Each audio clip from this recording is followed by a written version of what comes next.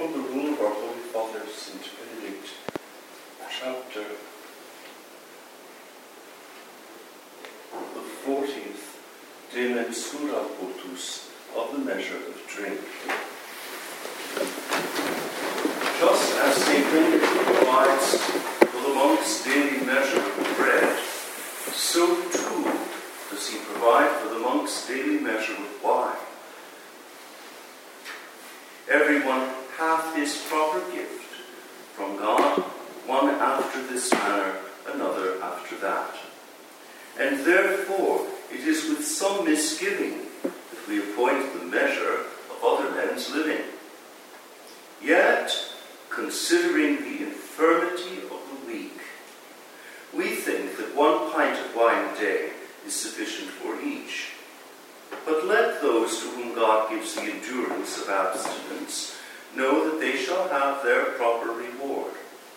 If, however, the situation of the place, the work, or the heat of summer require more, let it be in the power of the superior to grant it, taking care in everything that surfeit or drunkenness creep not in. And although we read that wine ought by no means to be the drink of monks, yet since in our times monks cannot be persuaded of this, let us at least agree not to drink to satiety, but sparingly, because wine maketh even the wise to fall away. But where the necessity of the place alloweth, not even the aforesaid measure, but much less, or none at all, let those who dwell there bless God, and not murmur. This, above all, we admonish, that there be no murmuring among them. But thou, O Lord, have mercy upon us. Thanks be to God. There are a number of things in this chapter that merit consideration. The first sentence, everyone hath his proper gift from God, one after this manner, another after that. Of course, behind this sentence of St. Benedict, one can discover the whole Pauline theology of the body of Christ and the diversity of gifts distributed among the members of the body of Christ. And then again, St. Benedict with humility says, and therefore it is with some misgiving that we appoint the measure of other men's living. This is characteristic of our Father, St. Benedict. He's this reticence. And yet, considering the infirmity of the weak, this runs like a golden thread through the whole rule. This pia consideratio. Consideration, kind-hearted consideration for the weak. And the chapter concludes really not on the question of wine, but on something that St. Benedict considers far more important. Let those who dwell there bless God and not murmur. The monks are men who bless God, who having been blessed, bless God in response. Those who bless God and not murmur, this above all we acknowledge, that there be no murmuring among them. Murmuring and blessing are seen almost to be in opposite poles. The man who murmurs cannot bless God. The man who blesses God will necessarily abstain from murmuring. St. Benedict provides in chapter 39 for the monk's daily measure of bread, and in chapter 40 for the monk's daily measure of wine. I think that the Eucharistic subtext here is not lost on us. He does this considering, as he does throughout the world, throughout the text of the rule, in consideration of the infirmity of the weak. The bread and wine of the monastic table point to the bread and wine placed upon the altar become the sacred body and precious blood of Christ. It has been argued that the Holy Rule, being culturally conditioned by its origin in a Mediterranean and Roman context, cannot be a reference everywhere. It is, however, precisely the Mediterranean and Roman origins of the Holy Rule that make it so wonderfully consonant with sacred scripture and with the whole sacramental economy. Thou bringest bread out of the earth and wine to cheer the heart of man, that he may make the face cheerful with oil, and that bread may strengthen man's heart. It is, I think, a peculiarly Northern European and Protestant prejudice that causes some to look askance at the bread and wine and oil of the monastic table.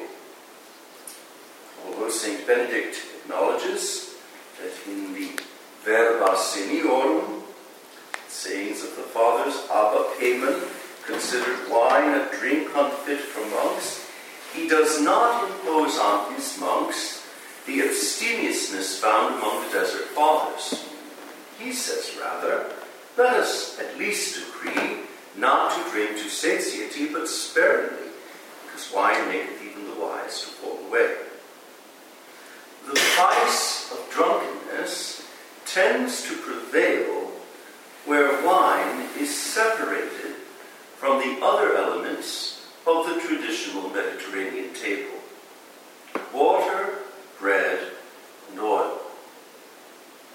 When a man begins to drink alone, apart from the liturgy of the common table, he risks falling into overindulgence. St. Benedict warns of this danger and rightly condemns excessive drinking. Now, the region around Monte Cassino, the Lazio, and the Campania are among the finest wine-producing regions of Europe. Wine is so much a part of the culture that it is found even on the tables of people of very modest means. St. Benedict's monks would have come, for the most part, from wine-producing families in which they drank of the fruit of the vine from childhood.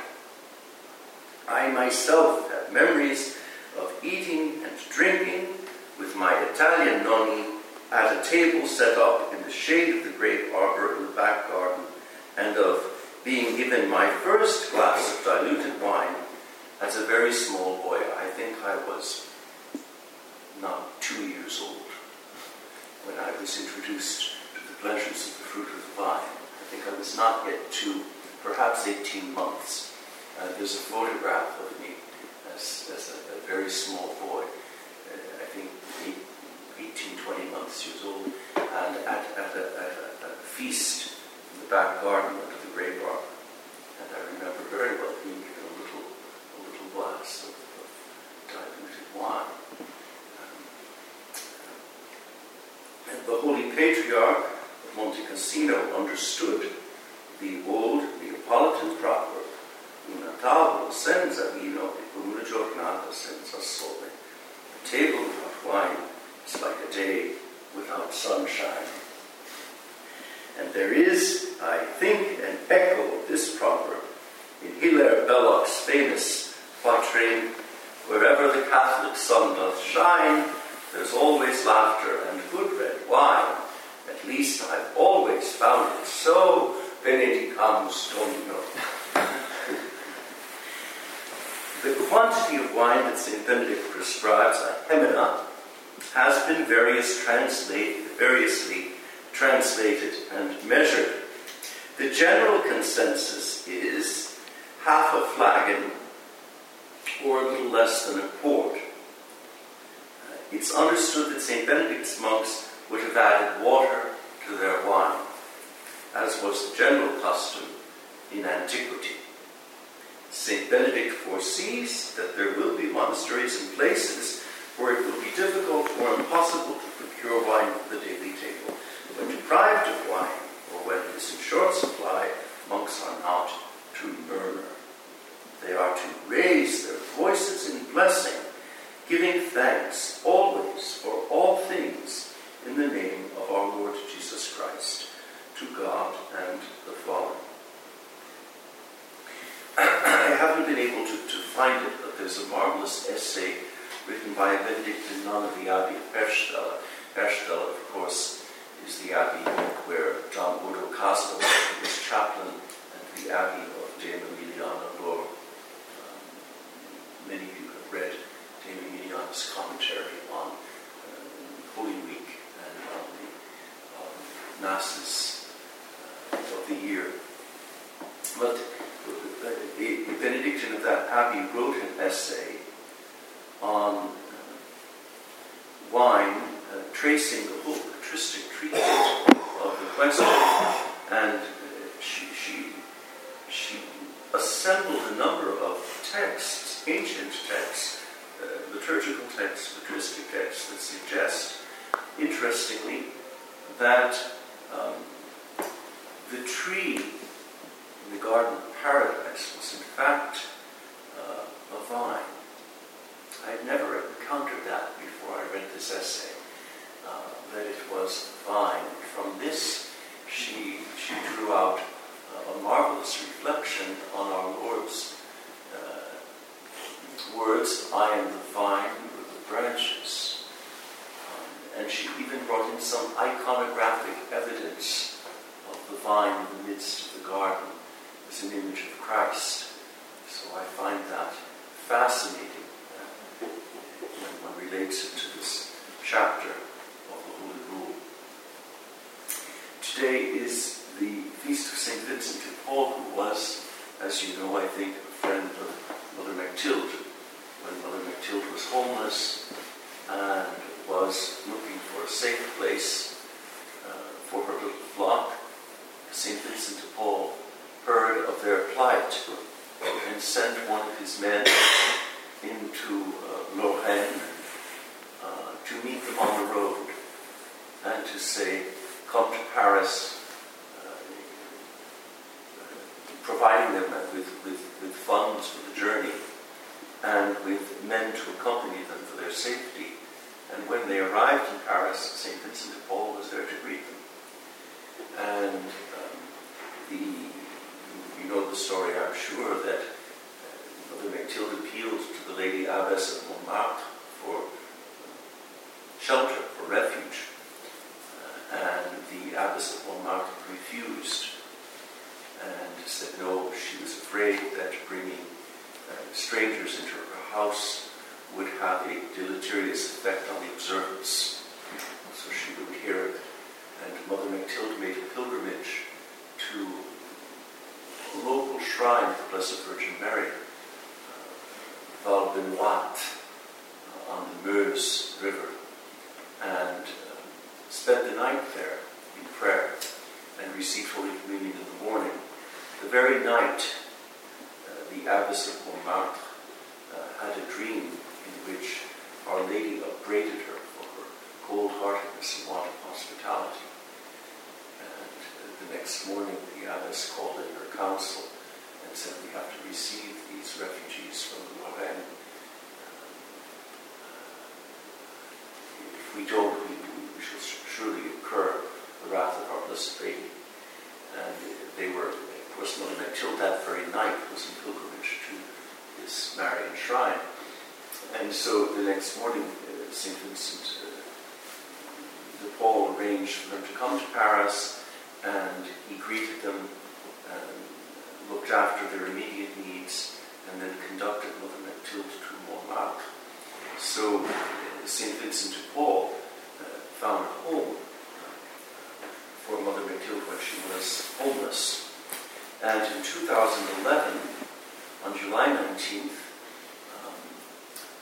I began a novena to St. Vincent de Paul, asking him to find us a home, because he had provided Mother Mactilde with a home. And here we are, 6 years later. St. Vincent de Paul made a good job of it, didn't he? So we can thank St. Vincent de Paul for his intercession.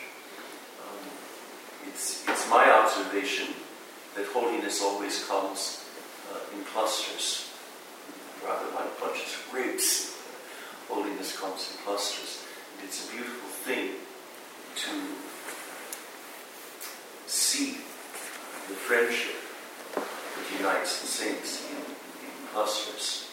And certainly St. Vincent de Paul, St. Louise, the disciple of St. Vincent de Paul, Mother Mathilde, St. Jean Eudes was also part of this circle of friends, as was Monsieur de Bernière, and so many others of that great century.